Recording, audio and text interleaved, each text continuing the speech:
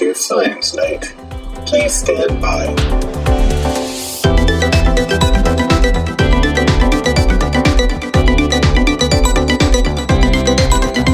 Welcome back to another edition of the Science Night podcast. My name is James, and I'm all alone today because we're just bringing you a little bit of a remastered edition of one of our favorite episodes of the podcast. You know, we're right in the middle of hatching season for turtles, and if you live in North America, or, you know, maybe anywhere else in the world where turtles are hatching, you're seeing neighborhoods where turtle crossing signs are up. You're seeing beaches be protected so that the hatchlings can make their way to the water. You're seeing notifications that this is happening. And what you're also seeing is probably a lot of turtles. So I thought this would be the perfect opportunity to bring back one of our most popular episodes of all time. But, you know, it's old enough that maybe some of our new followers have never actually listened to it. So what you're going to hear is my conversation with Beth Reinke, who is an evolutionary biologist that studies painted turtles. So we're going to talk about painted turtles, of course, but it's also a really interesting discussion about color. So I'm going to check in at the end, but right now, please enjoy The Curious Case of the Painted Turtle with Dr. Beth Reinke.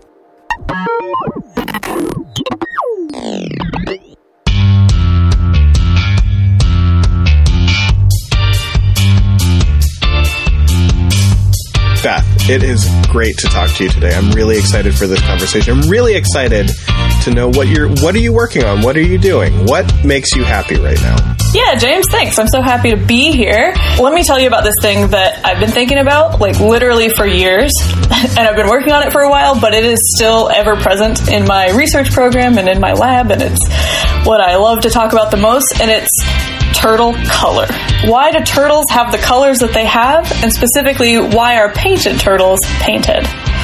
Very glad that you specifically said painted turtles, because when you talk to me about turtle color, I'm talking about like Mean and Green and radical Teenage Mutant Ninja Turtles. That's my wheelhouse. But, you know, painted turtles are cool too. Less pizza, yeah. I'm assuming. So you've been thinking about this for a while. Why are they colorful? Is that a good thing?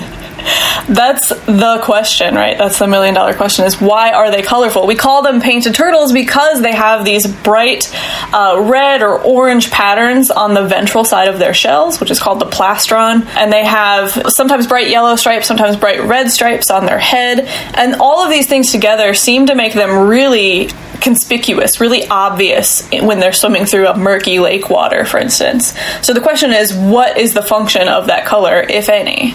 So my lab has worked on that and trying to address why painted turtles are painted.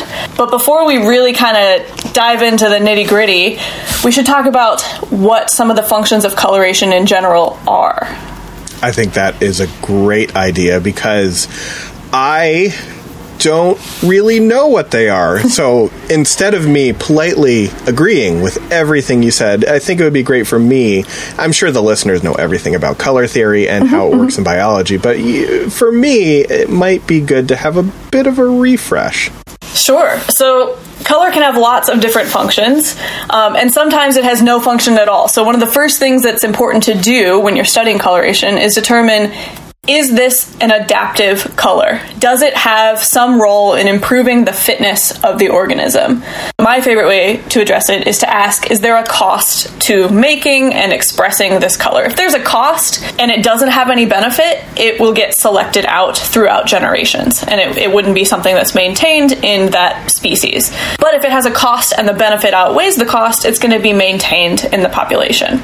The first thing we asked with painted turtles is there a cost to this color?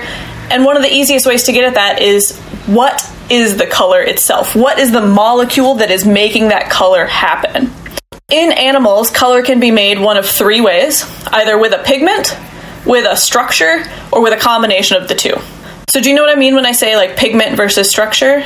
So I'm thinking about something like the color red versus like usually the color blue.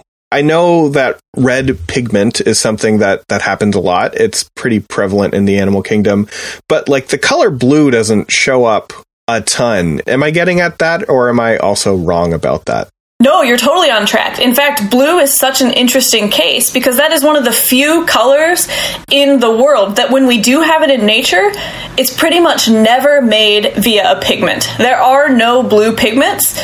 And let me put a little asterisk next to that, except for in a couple species that have very recently in the last decade been discovered that actually do make blue pigments. But for the most part, there are almost no blue pigments in the world. All blue is made by the differential refraction of light off of nanostructures or off of like different layers within the tissue of whatever organism is making that blue. That makes so much sense. So when you think about blue in our lives, we have the term blue blood and blue colors being religiously significant. You know, the Virgin Mary is always depicted with blue. The blue Buddha has a lot of significance. So the fact that it's just not that common makes so much sense now. And it also makes me think about like, well, a blue butterfly and talking about the bending of the light. When the wings move, it's like iridescent and shimmery, and it's not like a flat thing. Exactly. So anytime you're dealing with a color whose the hue changes with the angle that you're viewing it, so like a butterfly wing like you're talking about, if you're looking at it straight on, it might look bright blue. If you're looking at it a little bit from the side, it might be a purplish or a black. That's called iridescent color, and that is always due to structure, some sort of structural element. This is not a pigment who absorbs different wavelengths of light depending on what angle you're looking at. This is just a artifact of the way the light is refracting off of the tissues. That's so interesting. So that means that like my best friend Josh's 1999 Impreza with like the pearlescent paint that he spent way too much on was just like a trick of the eye. It's exactly the same thing that butterfly wings are doing. Exactly. That's exactly correct. So when we're thinking about color in the natural world, the first thing we need to think about is that we actually have it all backwards. When you look in the woods, what's the dominant color in a forest? Seems brown. Brown or green, right? You have lots of leaves. I was trying to lead you to green, but you're right. There's lots of brown there too. it works either way. You're right. Good point. Generally, in the woods, the leaves are out. You see a lot of green in the shrubs and everything. The reason we see green light is because that is the wavelength of light that is least important for the plants. They're absorbing every other wavelength of light. That green is the one that's not important, and so it gets reflected off, and that's what we see. Oh, that makes sense. That makes sense. So basically what you're saying is like the eco color of green, it's like mixed messaging if you really think about the biology of color. It's not the least important thing to be thinking about. So maybe they need to use every other wavelength than green in their messaging. Exactly. Just a little bit of PR advice. Yeah, if you want to be biologically accurate, that's what you have to do. What you're saying is when we see a color, we're just seeing the leftovers from everything that is hitting that pigmentation. Pretty much, but that doesn't mean that color isn't important. So the example I just gave with plants, they need light in order to get energy, and in that case, they need every color except green. But when we're talking about organisms like animals, most of the time, the color that is reflected or the color that's not absorbed is still really important because that's what matters to their survival. That's what other organisms are going to see. That's what predators are going to see. That is still really relevant to that animal in some way. So this is making me think of like camouflage, where we're trying to like hide. I don't know why I'm saying we're like I'm trying to hide, although I am pretty timid generally. So we're trying to hide and we're using color to do that. Can you tell me how that works? I know that it does work because I've seen pictures telling me it does, but how does camouflage happen? Sure. So a lot of people, when they think of camouflage, they think of the army green pattern that we humans use when you're hunting or in the military. And animals do use similar techniques in order to blend in. Thinking about it from an evolutionary perspective, the way that camouflage happens is really straightforward. Now let's imagine you have a dark brown tree and you have 5 moths on that tree. 4 of them are dark brown and 1 is a white. Which one do you think the predator is going to go for first? Oh, it's going to go for that beautiful, beautiful white dinner. Right. That's the easiest to see. That's probably the first one it sees when approaching from a distance. It's going to eat that white moth. And what that means is that moth is now dead. It's not able to pass on its white moth color genes to its offspring. The dark brown ones live to see another day. Maybe they can lay their eggs. They can have offspring that also have that dark brown gene. So it really is pretty simple when we think about how camouflage coloration evolves in animals. And it might be more widespread than you think. So a dark brown moth on a bark is really easy to think about, but imagine every single fish you've ever seen, for instance. Fish and birds and most insects all have this consistent pattern we call counter shading, which means that their back is darker than their belly. And that's actually an example of camouflage. When you think about flying, for instance, if you're looking up at a bird, you can see their light belly, and that's going to blend in better with the downwelling sunlight. But if you're looking down at a bird, its dark back is going to blend into the ground. So animals far and wide have this counter shading. This is true in fish, it's true in insects, just as a measure of camouflage, because they can be viewed from above or below and still blend into the typical light environment. And a great test of this counter shading, of whether counter shading is actually has a camouflage benefit, is that there are some caterpillars, for instance, that only hang out upside down on the bottom of leaves, and they show the reverse pattern. Their belly is dark because it's actually facing up, and their back is light because it's always facing down. So is that similar to the white fur on the belly of a deer? Exactly. My rural Pennsylvanianess is coming out where, like, hold on, let's talk about white-tailed deer. Exactly. Now, in that example, this doesn't mean that they have some sort of predator that's looking at them from the ground underneath their belly, right? That would be weird. But what it does mean is that there's not a selective pressure to have a darker coloration on the belly, and so maybe it's just easier to make white fur or something. Something through time has led to that to stay white while the back has a darker brown or a lighter brown that blends in with the environment. Yeah, so I guess maybe we should circle. Well, I don't want to say circle back necessarily, but talk about very briefly, since we're talking about things like fitness and some evolutionary concepts. Does it take more energy to create pigment? Great question. So it depends on the pigment. So this was, bringing it back to painted turtles, this was one of the first things we asked, is if this coloration is adaptive, we expect that there might be some cost to making the pigment, or we could ask if there is a cost to making the pigment to kind of get at whether this is a color that has an important function. So we did some fancy chemical things to ID the pigments or the structure that are in the painted turtle shell, and what we find is that the orange or red coloration is a pigment. And in this case, it was like hitting the pigment lottery, basically, because the pigment is called a carotenoid. You may have heard of like beta-carotene, vitamin A. Those are all carotenoid derivatives. And they're what make carrots orange. They make pretty much any orange vegetable you can think of, they give it that color. But what's cool about carotenoids is that they are the only pigment that cannot be synthesized by vertebrates. We cannot make it in any way. So for these painted turtles to have this orange pigment in their shell, they have to have gotten it from their food or from their mother through the yolk. In fact, yolks are yellow or orange because of carotenoids. We now know it's not only a pigment that's creating this orange color, but it is a pigment that must take energy to get. They have to find it. They cannot make it.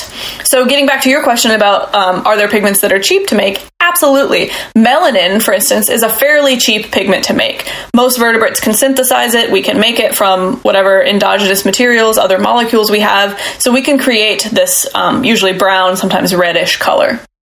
If it was a melanin-based coloration, I'd probably say might not be adaptive, and then we kind of look at it from a different approach. But it's a carotenoid-based coloration in the painted turtle, and so we can say there's a cost to obtaining it, and yet they still have it.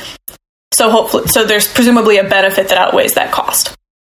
So that really got me thinking when you're talking about, like, they have to go out and find it. It takes energy for them to go out and find it. Does this display help with, hey kids, it might be time to tune out for a second, because I want to talk about sexual selection. Parents, I'm going to give you one Gregorian second to think about whether your kids are ready to hear this. So they have to go out and they have to obtain this, so they're spending energy. And theoretically, I think the more pigment that they're producing, would show that they're like, hey, I'm pretty tough. I can go and get all of this carotenoid pigment and create it. So does that play a role?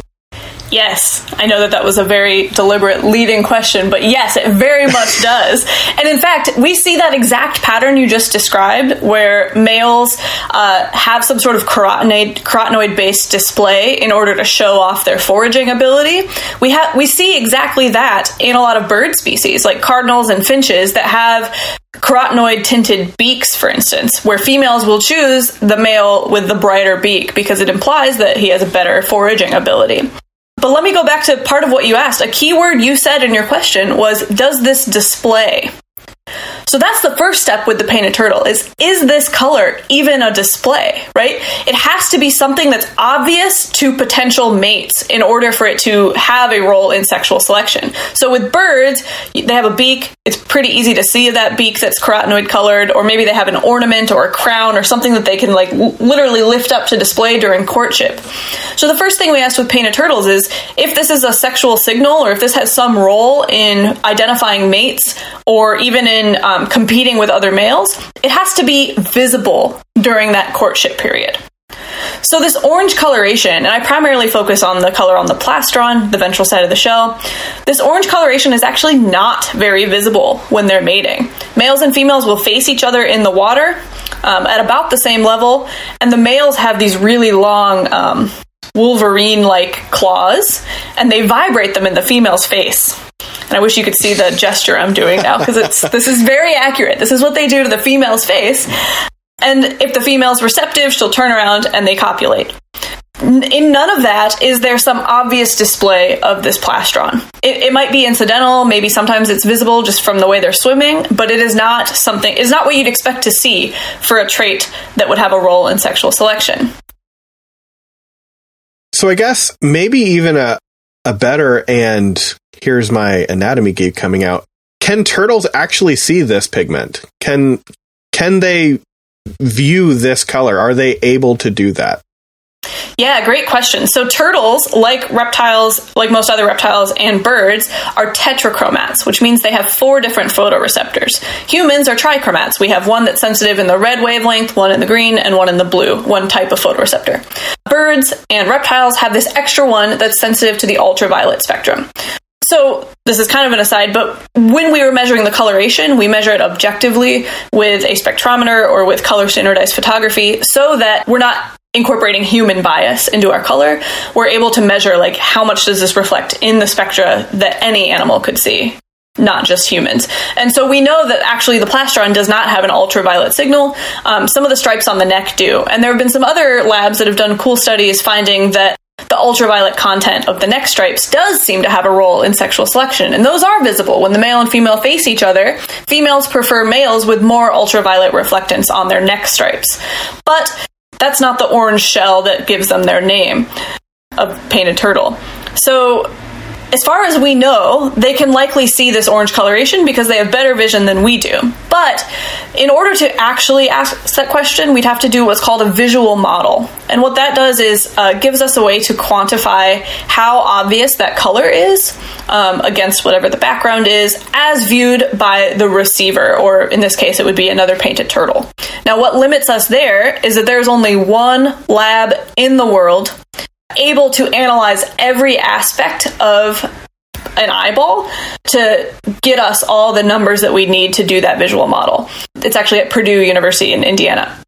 So there are other labs that can do other components, and we know from previous work that other turtles have what we call oil droplets that are on the photoreceptors that can help focus the vision. We know a little bit, basically, from other species. But in order to get all the visual data we'd need, you have to have a very, very fresh specimen. Like it has to have died within 5 minutes of being at that lab. You can't freeze the eyes. You can't do anything because it damages the data you're collecting. So basically, it's very hard to get exact information about the painted turtle visual system. But from what we know about other turtle species and what little work has been done, most likely, almost definitely, I feel good saying they can see that orange color. We aren't able to quantify how obvious it is or how conspicuous it would be.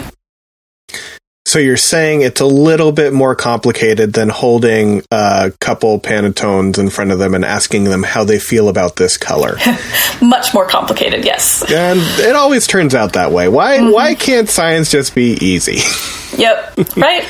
Oh, I guess it just wouldn't be fun then. We've kind of eliminated a bunch of stuff, and I am running on empty as to what other things color can do for an animal. So what are other possibilities that you came into when you're like, so why this color in painted turtles? Yeah, so there's another function of color that we haven't yet talked about that's pretty much the opposite of camouflage, and these are warning colorations. So this is a color or a combination of colors that is extremely obvious to a predator, either to warn them of some sort of toxin or noxious behavior or something that's going to make it not worth it for either animal for that predator to attack the prey. So our classic example here is like a poison dart frog. They have highly contrasting colors. Sometimes you see neon green, bright blue against black, and so it's very obvious. They also produce a toxin that's going to make the predator sick at the least, kill them at their worst. And so predators can learn to associate those highly contrasting colors with this horrible feeling or sickness, or learn from other predators, especially with birds, where they can learn from each other fairly easily to avoid that prey item. The other type of warning coloration, this is less common than the one I was just talking about, which is called aposematism. The other type is involved in a display, and it's usually called a startle display or a diamatic display. And this is usually color that's typically hidden until the animal is attacked, where it suddenly displays the color in hopes of scaring away the predator. So an example of this, there are a lot of praying mantis species that have underwings that are bright red or pink, and when attacked, they'll suddenly display those bright colors, and that'll often at least cause birds to step back for a second and maybe give the praying mantis time to escape. So, with painted turtles, we wondered, is this some type of warning coloration? Could it be aposematic, or could it be a startle display? So for both of those things to work, the first thing we have to know is this coloration really obvious to predators? So I did some of those visual models we were just talking about, where we're able to quantify how much the painted turtle stands out against the background as viewed by some common predators. A really common predator of painted turtles are birds. And a really nice thing about bird vision is that their vision is highly conserved, which means that lots of birds can see really similarly. And so we can safely make assumptions. We can say, okay, let's model how obvious this turtle is to these two different bird species that have two different types of vision, because that's going to cover something like the 50 species that we know eat the painted turtles. So we're able to do this, and not surprisingly, if you know anything about bird vision, they have pretty good vision and pretty good color vision. The orange coloration of the plastron is really obvious to them. It stands out against a grassy background, against a dirt background. Seems like they're really likely to be able to see it as conspicuous. But that doesn't tell us anything about the bird behavior or the predator behavior, right? It just tells us, okay, they could see it and it's obvious, but it doesn't tell us, do they avoid it, basically. And maybe since you're talking about how they do eat them, it might not be such a concern to them. Exactly. They don't necessarily avoid turtles. But the thing is that adult painted turtles are so big that they aren't really eaten by many predators. So we really see most of the predation on painted turtles happening in the first year of life. So to actually test if we see, maybe this is some sort of startle display that functions that way as a hatchling and then just never goes away in adults, basically. Maybe it's something like that. So to test that, I used a really classic clay model experiment where we had hundreds of painted turtle hatchling models that were painted to look like painted turtles or a control that didn't have that orange color. And these models had paint that chipped off really easily. It was really annoying to take them out to the field. But what that meant is anytime something touched them or bit them, it'd leave marks and we could see. The whole other complicated process of this experiment was actually making the paint on those models match as closely as we could the reflectance spectrum of the painted turtle. Because if you take an orange color paint and you measure it with the reflectance spectrometer, what you actually see is a peak in the red and a peak in the yellow.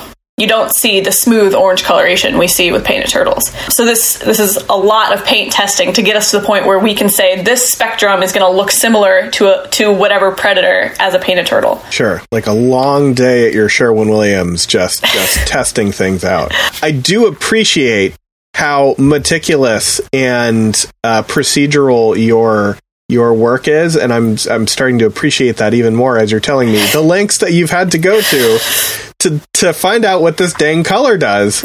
What about, like, I don't know, is it like a radiator? Can the orange make it less cool or more warm? Potentially, but if it did, you'd think that we'd see that in lots of other turtles, and most of it's on the ventral side. Most of it's not really able to absorb sunlight. Even if it's dissipating heat, we'd expect to see it in every other basking turtle species. Carotenoids aren't really limited in the aquatic environment. Painted turtles have to eat them, but they're pretty common in aquatic plants and algae. So not only is it the finding that's important with painted turtles, which again isn't super hard, but it's actually the absorbing and expressing. So all the energy that goes into absorbing the carotenoids in the small intestines and then moving them somewhere to be metabolized in whatever way, and then moving them to the shell tissue. There's energy in every one of those steps. So it's not even just finding that's limiting, it's every step. But if it was just thermal regulation, we'd expect to see other turtles that have the same color. That's true, because thermoregulation is kind of important.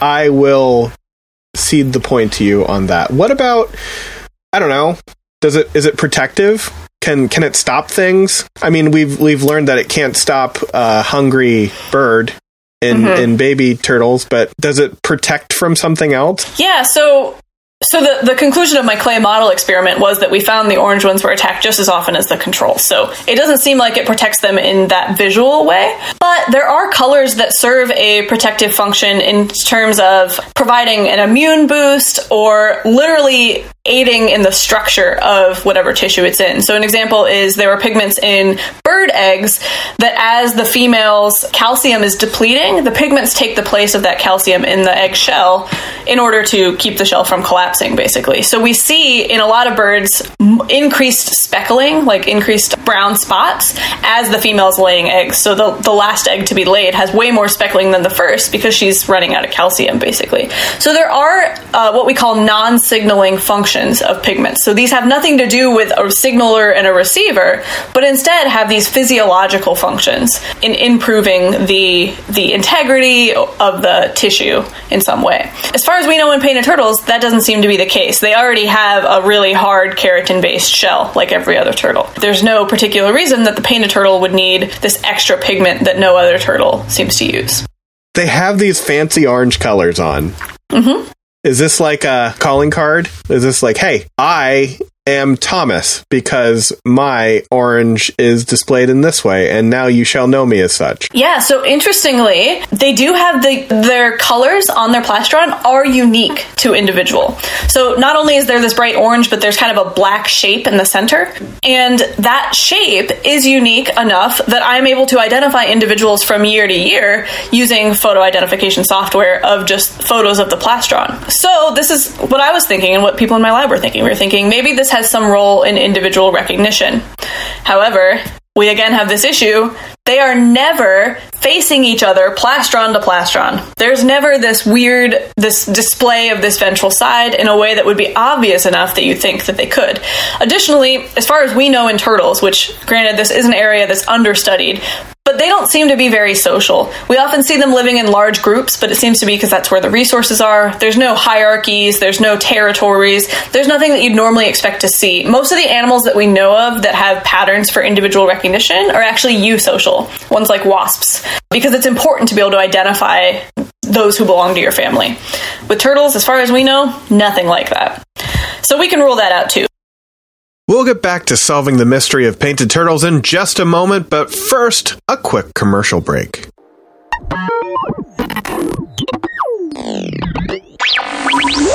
Hello, Science Night listeners. My name is Mark, and I host the Podfulness Podcast. Podfulness is where you go when you want to find new podcasts to add into your rotation. Each week, I bring on a guest who talks about their favorite show and why they love it. Plus, we end each episode with some fun and games. Episodes are half as long as most other podcasts, but twice as joyful. If you're looking for podcast recommendations from podcast superfans, give us a listen. Just search for Podfulness on your favorite streaming platform. Podfulness. So at this point, we've ruled out camouflage. We've ruled out any sort of sexually selected signal. We've ruled out thermoregulation, some sort of structural function. We've ruled out individual recognition.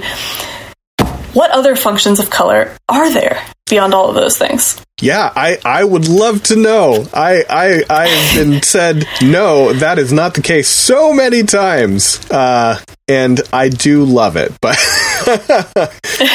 but what are the other, why?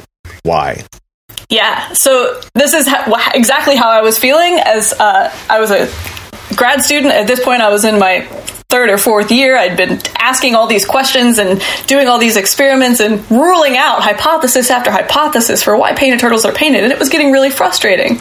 So I kind of had to change the way I was thinking about this color. What if it's not the color that's important at all, but the molecule that is the pigment that happens to create this color? Maybe the color, the orange that we see and that's so obvious to predators and everyone, is actually a byproduct of some other function that the molecule does. And this isn't unheard of. There are lots of functions for carotenoids. I mentioned the birds that we know use carotenoid-based signals. The reason those work is because oftentimes those carotenoids also boost immune function. And so the pigment, the molecule, has a role that helps with the health of the individual. So maybe in painted turtles, it's not the orange color that's important at all. Maybe this isn't in any way a signal. And instead, is just stored there to be used at another time. So this is the hypothesis, the final hypothesis I pursued, because what we haven't mentioned yet about painted turtles is one thing that makes them unique among turtles is that they're one of the few species of vertebrates that can freeze solid.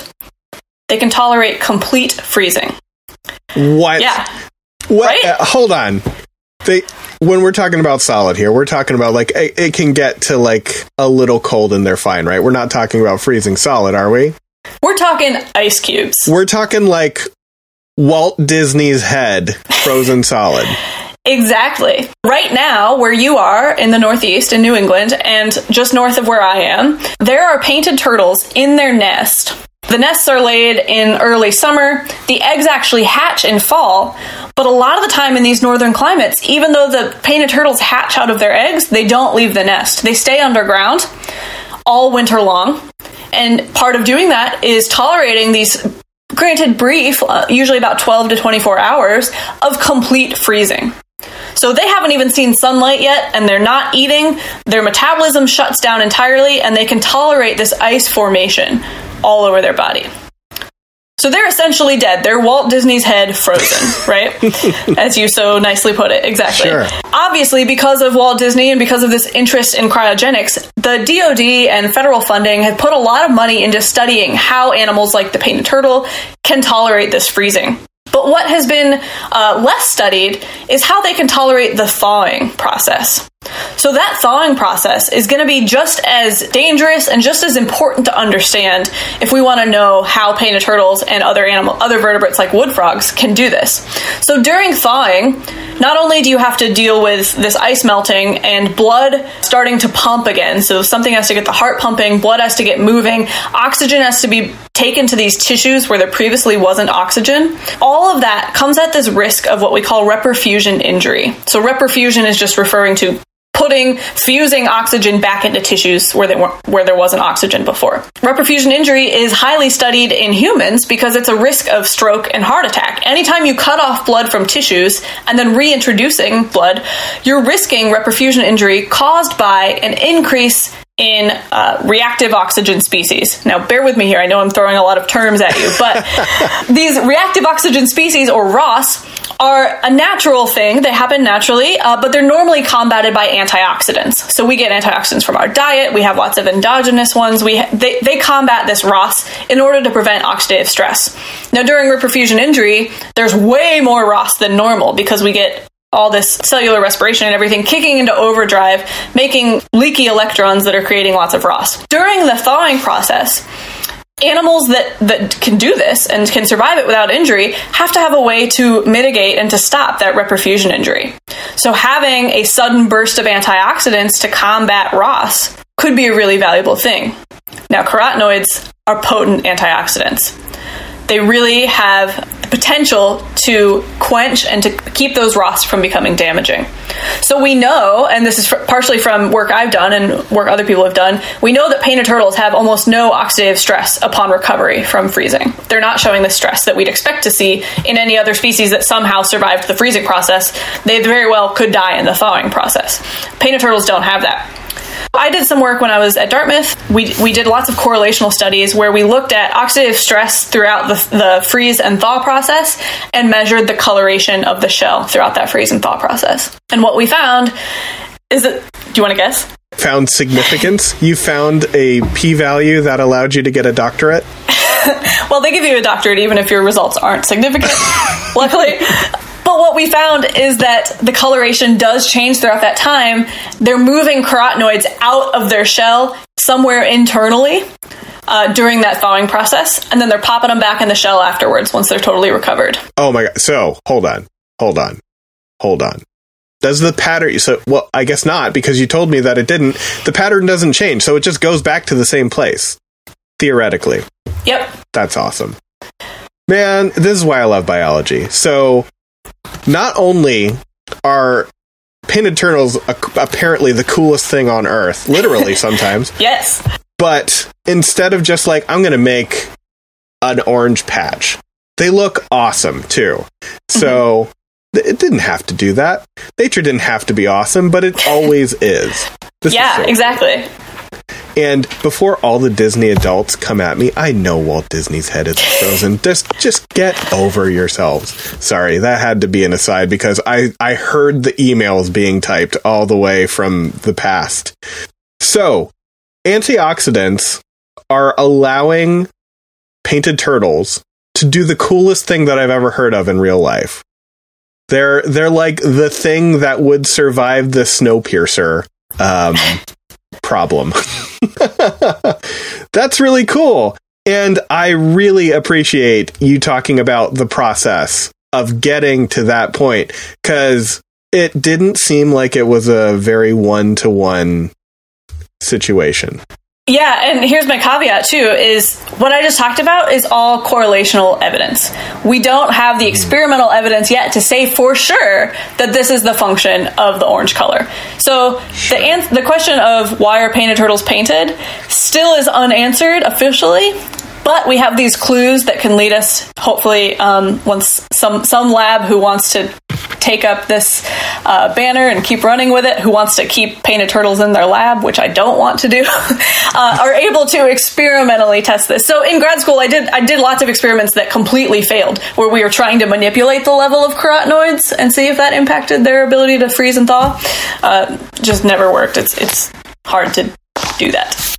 So we're still waiting on the experimental evidence that will definitively say why painted turtles are painted. I love that. I love the caveat of, why does this happen? Well, we don't know. But exactly, maybe it's this way. And you go and figure out if that's the way. Yes. Because I can imagine that the actual experimental evidence will be collected in a rather grim way. And exactly. Legions of dead baby turtles will be in the wake. But if nothing else, I learned that you can freeze a painted turtle solid. I don't want people throwing their painted turtles in the freezer. Okay. Let's be careful with that. Nature can freeze a painted turtle solid. You should not freeze your painted turtle solid. Oh no, tons of 8-year-olds are going to take their pet turtles right to the freezer. Stop! We don't want that. Don't do that. Good. Oh man, I hear those emails happening too. So, as a Science Night disclaimer, do not freeze your painted turtles or any turtles that are alive. Yep. Good. Yeah, if they're dead, go ahead and freeze them. The color doesn't change when they're frozen dead.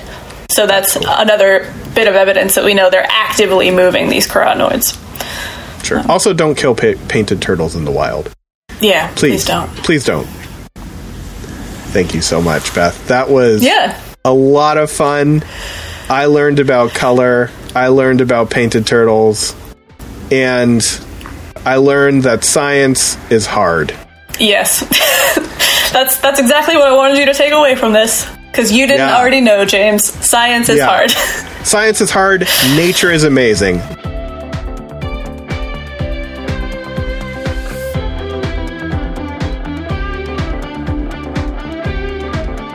Thank you again to Beth for talking to me. This was a couple years ago at this point, but I still think this was one of the most interesting interviews and stories that we put together on this podcast. So thank you again for listening.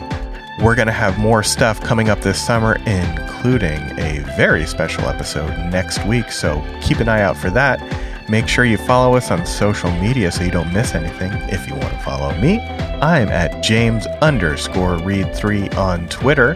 You can follow the show at SciNightPod and visit our home on the web, SciNight.com, for links to all of our social media, including our YouTube and TikTok. TikTok is getting a new resurgence in life, so go check out what we're doing over there.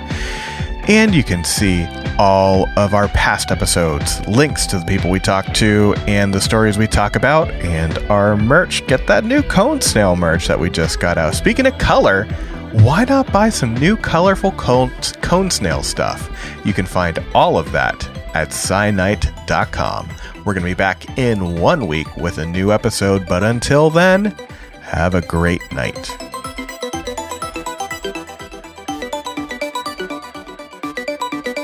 The Science Night Podcast is a proud member of the River Power Podcast Mill.